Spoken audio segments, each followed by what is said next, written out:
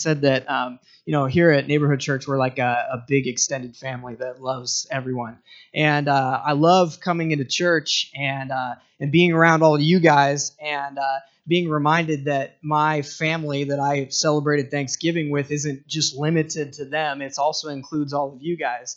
The Bible says that we are like brothers and sisters in our faith, and that's what brings us together. And so I look at all you guys, and I'm like, these are all of my brothers and sisters in the faith. And so I don't know about you, but I'm energized today. I'm excited about what God's going to do, and it's good to be in the house of the Lord.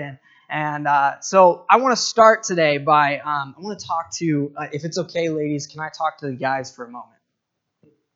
All right, I got to be careful here with what I'm going to say, but anyways, I wanted to talk to to the guys, and I have this thought that sometimes comes into my mind. My wife sometimes does things that I just don't understand. Is there any of you guys that would say, like, your wife, your daughter, your girlfriend, your mom, any of those that where you'd say, like, they do things that I just do not understand? Am I alone in that, or is there other people that are like me? Fred feels that way every once in a while. Yeah. We all have. I feel like we have moments where we don't understand our spouse or whoever, our significant other, and I know it goes both ways. But I'm going to explain to you a couple of them that I have. One of which is, I love my wife dearly, but this is one of those that I've just never understood. She loves flowers.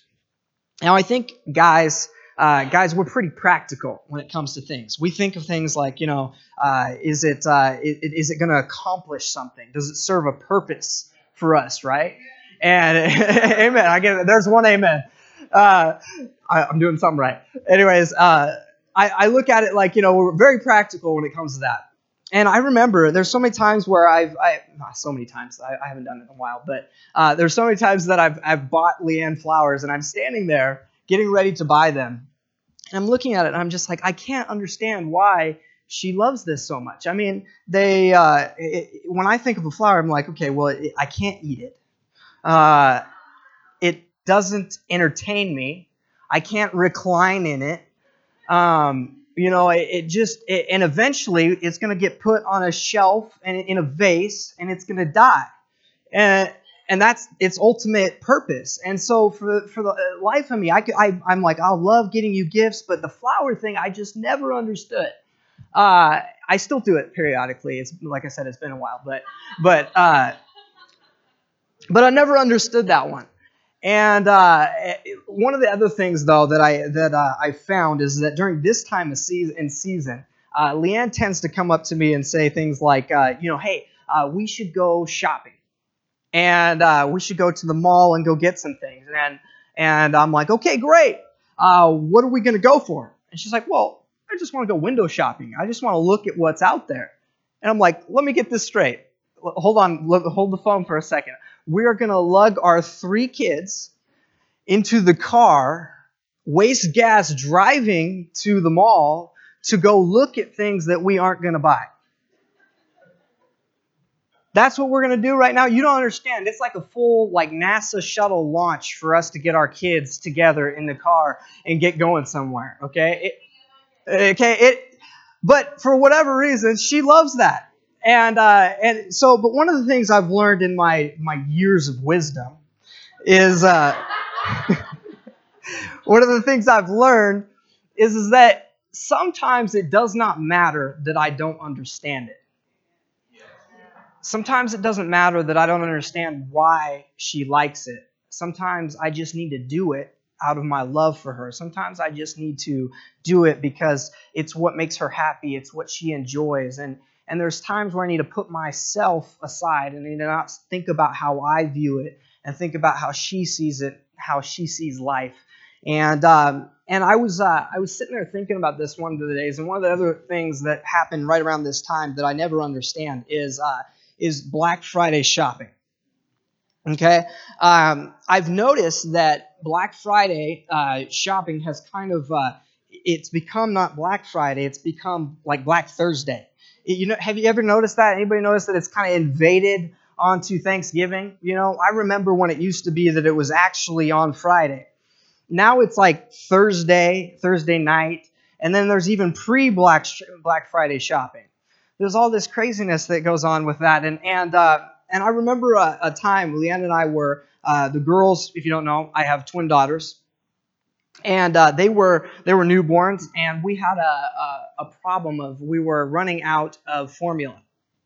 Now, at the time, we were up in Seattle, and we were on our way back from visiting her family, and we were driving by, and she's like, I don't know if we have enough to make it through the night. I don't know if we have enough to get through. Excuse me, to get through the whole night. But I think that we should probably think about stopping. And I'm like, okay, no big deal. We'll just stop at Target. And she's like, no, Nate, you don't understand.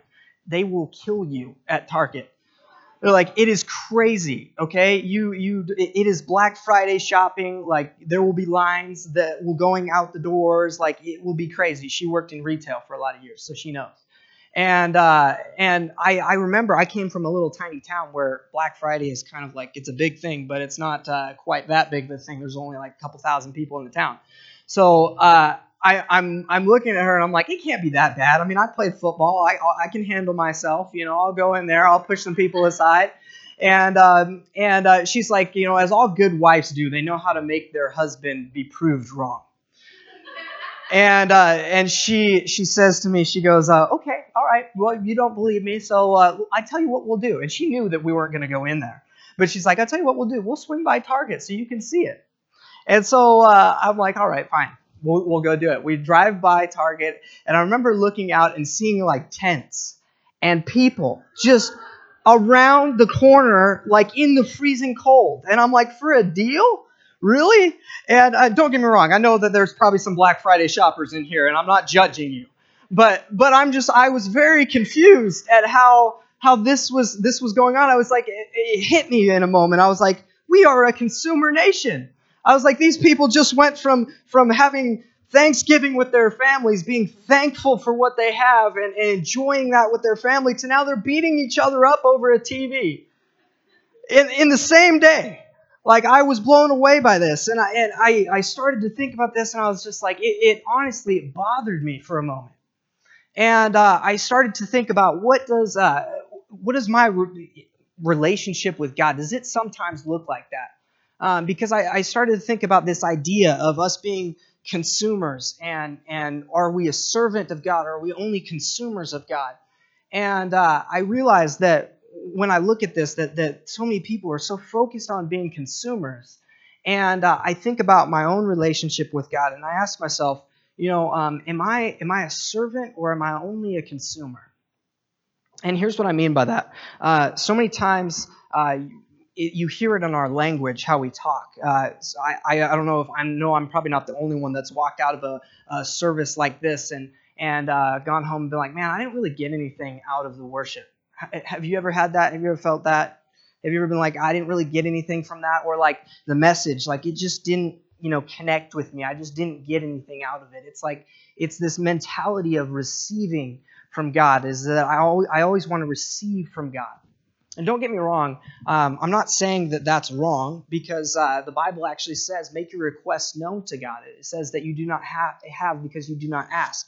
And so God does want us to ask of Him. He does want us to come to Him and Him be the person that we rely on for healing and for everything that we need.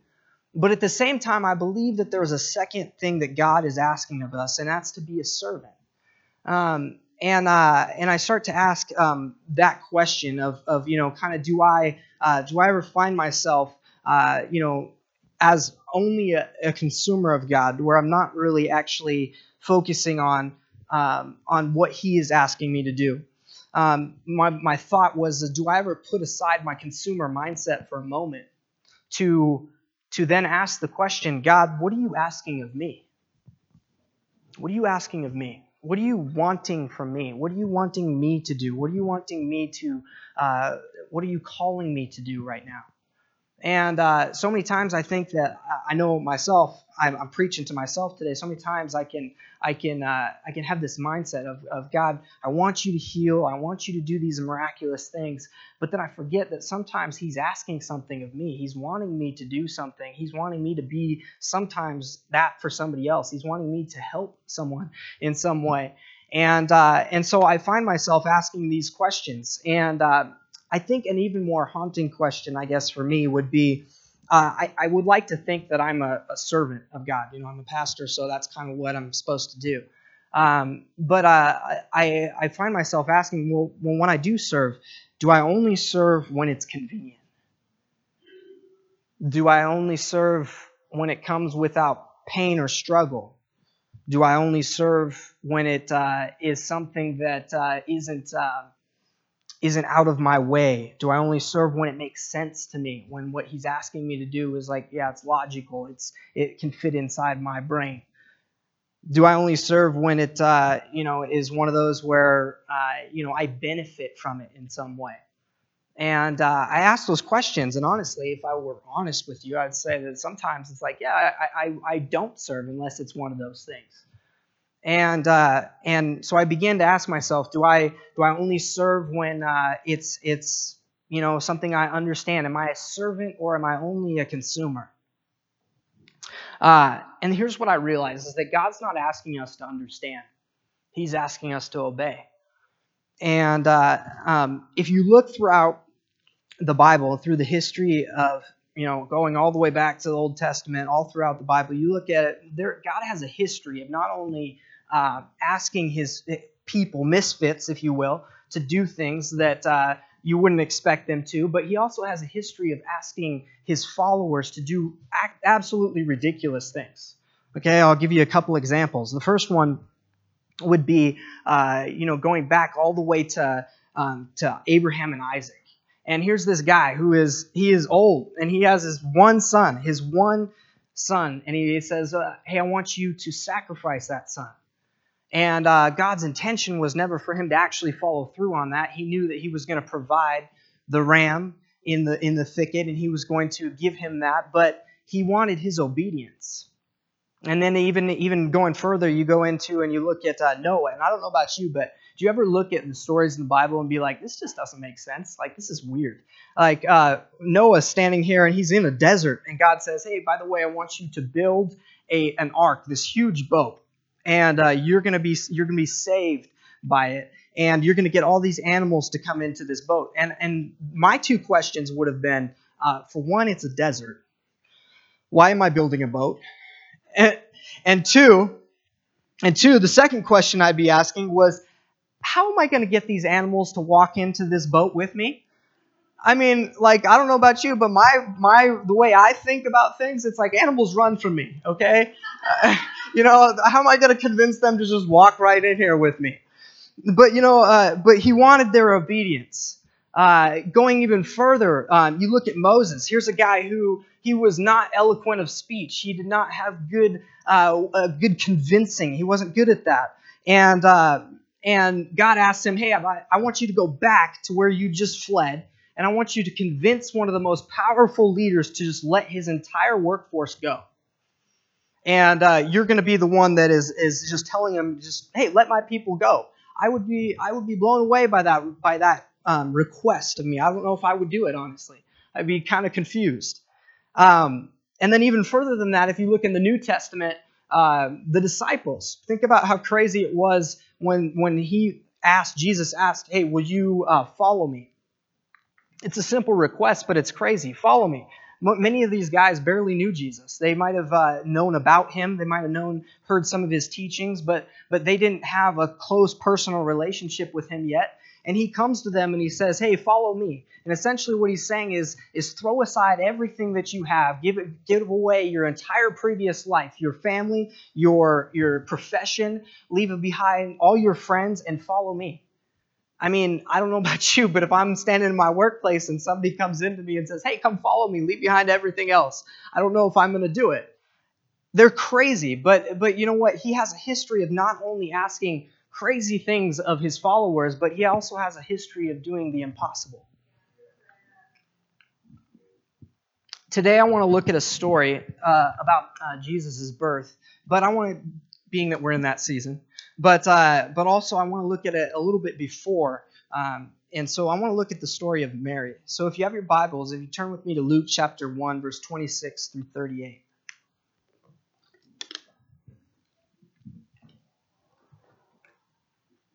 I'll give you a moment. It says, in the 6th month of Elizabeth's pregnancy, God sent the angel Gabriel to Nazareth, a village in Galilee, to a virgin named Mary. She was engaged to be married to a man named Joseph, a descendant of King David. Gabriel appeared to her and said, "Greetings, favored woman. The Lord is with you." Confused and disturbed, I would be too, Mary tried to think of what the angel could mean. "Don't be afraid, Mary," the angel told her, for you have found favor with God. You will conceive and give birth to a son, and you will name him Jesus. He will be very great and will be called the Son of the Most High. The Lord will give him the throne of his ancestor David, and he will reign over Israel forever. His kingdom will never end. Mary asked the angel, "But how can this happen? I'm a virgin." I read this story and I come across this. How can this happen? For I'm a virgin, and I think that Mary responds to this kind of outrageous request. If you really think about it, it's like this isn't really possible. That's the way she's thinking of it, and she responds to this request the way most of us do. When God asks us to do something that seems impossible or seems kind of weird or out of the ordinary, we tend to respond like this. Well, how can this be? Like, how is this even possible? How is this going to happen? And I think that that is right away where we go to. But notice what happens after that. What is said after that? It says that the angel replied, "The Holy Spirit will come upon you, and the power of the Most High will overshadow you. So the baby to be born will be holy, and he will be called the Son of God. What's more, your relative has become pregnant in her old age. People used to say that she was barren, but she conceived a son and is now in her 6th month." Remember that 6th month. "For the word of God will never fail." Mary responded, "I am the Lord's servant. May everything you have said about me come true." And the angel left her. It's interesting that you look at this. And she questions this, the possibility, and how could this possibly be because I'm a virgin. And right off the bat, the angel doesn't just tell her, "Well, just believe it, just know that it's true." The angel goes back and reminds her of something that she's already aware of. Reminds her of the time when he's already done the impossible. Isn't that how God works with us so many times when we think that God can't do something, or we don't understand what he's asking us, or how could he possibly use me for this? God is responding and saying, "Don't you remember the time that I already did the impossible? Don't you remember the time that I already, when there was that diagnosis that you thought that there was no hope, there was no way, and the doctor stood there, just completely confused at how this is possible that this could happen? Don't you remember the time that you gave what you did not have, and somehow you made it out and you're completely fine? Don't you remember all the times I did the impossible?" It's interesting because I read this, and I was reading this the other day, and I was going through it, and so many times there's little details that you miss. And first couple times through it, I missed a couple details, and one of them is that it says that it's in the angel came to her in the 6th month. And again, it says later on, it says the 6th month, and you connect those two together, and you realize that there's some significance to that. And I think you look at this, and it's saying the angel is reminding her of a couple things. One, I don't know about you, but if you've ever seen a woman who is pregnant in the 6th month, she's in that like I'm about to pop stage. She was highly pregnant. Obviously, she was pregnant. And being that Elizabeth was Mary's relative, she would obviously be aware that that was true. And so she would obviously be aware that this, of her whole life, of Elizabeth's whole life, of not being able to be pregnant, and now being in that situation, and now being 6 months pregnant, she's aware that God has already done something that is impossible. God has already done something in my family's life that is already impossible. Then maybe he can do it for me. Maybe he can do it in my life. Maybe he can actually do what he's asking of me. I find it interesting that that God has a habit of doing the impossible and asking of the impossible of his servants. But look at what Mary responds in verse 38. she says, I'm the Lord's servant. Let it happen. I'm the Lord's servant. Let it happen. If you really look at what this word servant is translated, it's translated to be basically like a bondmaid. And a bondmaid would be somebody who is completely surrendered to their master's will. They're completely giving them their will over to the other person. They are completely in obedience to them. They often were treated well, and they had the freedom to leave. But they were somebody who willfully chose to be obedient to that person. And if you think about that with Mary, she's saying this of herself. She's saying, I am completely surrendered to you. I'm completely given over. Whatever you would ask of me, whatever you would require of me, I'm yours. Let it happen. Let it happen. And I think about this, and I think that it's amazing that she had such a mindset of, whatever, God, whatever you want to do. I don't understand it. I don't get it, but I'm just going to trust you. I'm going to give my life over to you. What's crazy about this as well is that she would be aware of the possible consequences and what her future would hold. Meaning that in her time, for her to be pregnant outside of marriage would most likely mean that she would be dragged out into the city square and she'd be stoned. If she wasn't stoned, then at the very least she would be publicly shamed for this. In addition to that, she would also be aware that once her fiance, Joseph, found out that she was pregnant, he would obviously know that that was not his, and would obviously find out that maybe I'm going to separate from her. That would be the tradition of the day. And so knowing all this, knowing that, and in addition to that, she would know that her only defense against anybody would be, well, the Holy Spirit did it. I don't know about you, but it'd be hard to convince people of the day that the Holy Spirit did this to me, and even if they did not stone her, even if they did not shame her, I would think that after that they'd kind of look at her like, well, she's crazy. In addition to that, even if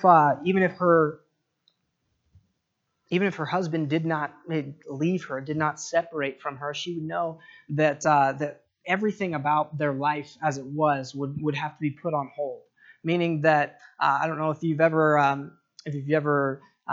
seen a newlywed couple be told that you're gonna put your whole vacation, your honeymoon aside, you're gonna put your first night aside, no Disneyland, no nothing. You're gonna put all that aside for 9 months. The Bible goes back, if you look in the account in Matthew, there's an interesting note that says that Joseph was told this and explained what happened in a dream and in a vision, and he said, well, I'm going to stay with her. But it said he did not know her until the child was born. I'm going to give you 2 seconds to figure out what I mean by he did not know her. Okay, but try telling a newly married couple that they can't have any sort of relationship like that for 9 months. In addition to that, she knew that this baby, when she was going to give birth to this baby, that there was actually going to be pain. This baby wasn't just going to appear. There was going to actually be a birth. And I don't know if anybody doesn't know this, but childbirth is painful, very painful. I remember one little note of advice: if your wife is ever pregnant and going through contractions, do not give her your ring finger hand. She about crushed my fingers together because she was in so much pain. So what's interesting about this is that what she's aware of all the struggle, of all the pain, of all the inconvenience, of all the fact that maybe she's probably going to be running by herself pregnant, away from all the people that are trying to get this child. She's aware of the pain and the struggle that she's going to experience, but yet she says, yes, God, whatever you want from me, I'm your servant. Whatever you would ask of me. And I find that so amazing that she is willing to just say, yeah, whatever you would require of me, God, I'm all yours. God's request looked impossible. It came with pain and struggle, and it was a sacrifice, but she had a heart of obedience. And that's kind of what I want to look at a little bit today, a heart of obedience. I think that where you really find this, where you really find how is she able to do that, because it's great to talk about obeying God and totally surrendering your life to Him. But how do we as believers truly get there? How do we get to a point where whatever you would ask God, if it seems impossible, if I don't understand it, I'll just do it? How do we get there? And I think that she gives a little bit of a hint to that in her song. This is part of Mary's song. If you have your Bibles, turn with me to Luke 1:46 through 50. It says, "Oh, how my soul praises the Lord, how my spirit rejoices in God my Savior, for He took notice of His lowly servant girl. For He took notice of His lowly servant girl. And from now all generations will call me blessed. For the Mighty One is holy, and He has done great things for me. He shows mercy from generation to generation to all who fear Him." It's interesting. She starts by praising God. She starts by, this is in the middle of her pregnancy, and she starts by giving Him praise. God, you're awesome. Like, I love you. You are great. Look at what you've done. Like, you've looked upon me, and I didn't deserve this. I didn't deserve this blessing. And I'm like, I'm reading this. I don't know about you if you've ever like read the Bible like this, and you kind of take a step back and you're like, hold the phone.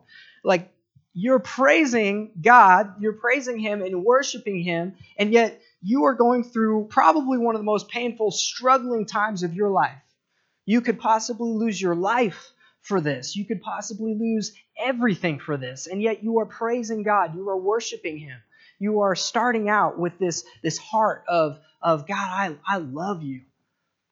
And then she goes on and she says, as she continues, she says something that is amazing. She says, how my spirit rejoices in God, my Savior. Interesting that she says, God, my Savior. God, my Savior. See, she recognized her own need for God. She recognized her own need for a Savior. That she didn't elevate herself above because of the fact that God has chosen her for this. She didn't elevate herself above that to say, I don't need God. I don't need a Savior. I don't need salvation. No, she recognized it in herself that she needed salvation. That she needed God. That she needed Him for everything. That everything that she has comes from Him. That every blessing, every person that she has in her life, everything that she has comes from Him. She refers to herself as a lowly servant girl. A lowly servant girl. As if servant girl wasn't enough, she adds the term lowly servant girl. Everything about Mary says that I'm humble, and everything about her says that she's looking at herself with humility, and she's looking at herself as like, I don't deserve this. I don't deserve what God is giving me. And I think that in a sense what she's saying is that she's saying that, I owe it all to you, God, so I'll give it all to you. I owe it all to you, so I'll give it all to you. The term fear Him. It says that she goes on to say something even more profound, which is that, for all those who fear Him, that He will have grace and He will have mercy on all those who would fear Him from generation to generation. And you think about what the word fear really means. A lot of times we take that as like we need to be afraid of God and running from God. But in a sense, what it's saying is all those who come to a realization that they in and of themselves, they need God. So many times I think about my own relationship and my walk with God, and I remember when I came to that moment. I remember when I came to that moment where I realized that, like, I'm nothing without Him. Like, I need you, God. Like, everything I have, every good thing I have, every blessing I have, the air that I'm breathing right now, the life that you're giving me, everything that I have, I owe it all to you. My salvation, everything that, it's not because of my goodness. It's not because I was good enough. It's not because I deserve what you're giving me. It's not because I performed well enough. It's not because I led a life that was perfect. It's because you did.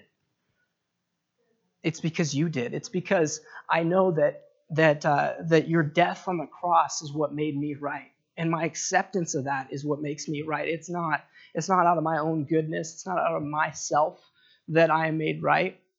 And it's when those moments where you step back and you look and you realize your need for God, that is the beginning of, I believe, a heart that is surrendered. That is the beginning of a heart that says, God, whatever you would ask of me, I'll do it.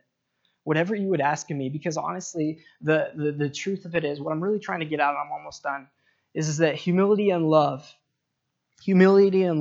produce obedience without understanding. Humility and love produce obedience without understanding. Honestly, I look at what this story is all about, and I take it in, and I start thinking about this, and I realize that coming from that heart of saying, God, I owe it all to you, and so I'll give it all to you. It's out of our love for God. It's out of our love for Him and what He's done in our life, and it's out of us actually taking a moment to step back and humble ourselves and realize that we need Him. That when you take a step back and you realize that everything that you have, every good thing that you have comes from Him anyways, then you realize that, man, what won't I do for you? What won't I give to you? What won't I will obey you just because of the fact that you are God, and because of the fact that you died for me, because you are my salvation, because you are my everything. And that's where a life that I believe that is completely surrendered comes from, is from somebody who is willing to take that step back and say, God, I need you. I need you in every part of my life. He doesn't ask us to understand. He asks us to obey. I look at how this, I guess, ties in. I look at, my wife and the flowers and all those kinds of stuff. And, I realize that why is it that I do that, even though I don't understand? I do it because I love her, and out of my love for her, and out of taking a step back of my own pride and my own things that get in the way, take a step back and think about her for a second, and out of my love for her, that is what motivates me to do whatever she would want, whatever she would ask, whatever I can do to make her happy. And not saying that we are people who need to earn God's love. But at the same time, there's times where He's asking us to do things that may seem impossible. He's asking us to do things that we may not understand. But if we, as a people, would stand back and say that, okay, God, I'm only going to obey you when I understand it. I'm only going to obey you when it fits inside my box of my understanding. Then we're limiting what God can truly do through us. We're limiting Him to fit within our understanding and our capabilities, instead of allowing Him to do the impossible through our congregation and in our city. We're limiting Him by the fact that, man, I don't want to do things that are out of my comfort zone. I don't want to do things that come without pain and struggle. Well, if we're waiting for that, then we're going to waste our life waiting. We're going to waste our life waiting for God to make sense before we'll obey and just do what He's asking. I believe that this holiday season, what God is saying to me, and what I believe He's saying to us, is that we need to move past only being consumers of God. Not saying that being a consumer isn't a good thing. We want to have more of God. We want to have more of His blessing. We want to have more of His healing. But God is asking something of us. And sometimes what He's asking you, maybe even during this season, is to do something that seems impossible to you. And what I would say to you today is that look back on all the things that He's already done that were impossible. And remind yourself that if we're going to be servants of God, then we have to take a second and humble ourselves and remember that we owe it all to Him anyways. We owe our lives to Him. We owe our salvation to Him. And so for that, God, I will give you my all. Because you have given me everything, I will give you everything. I give it all to you.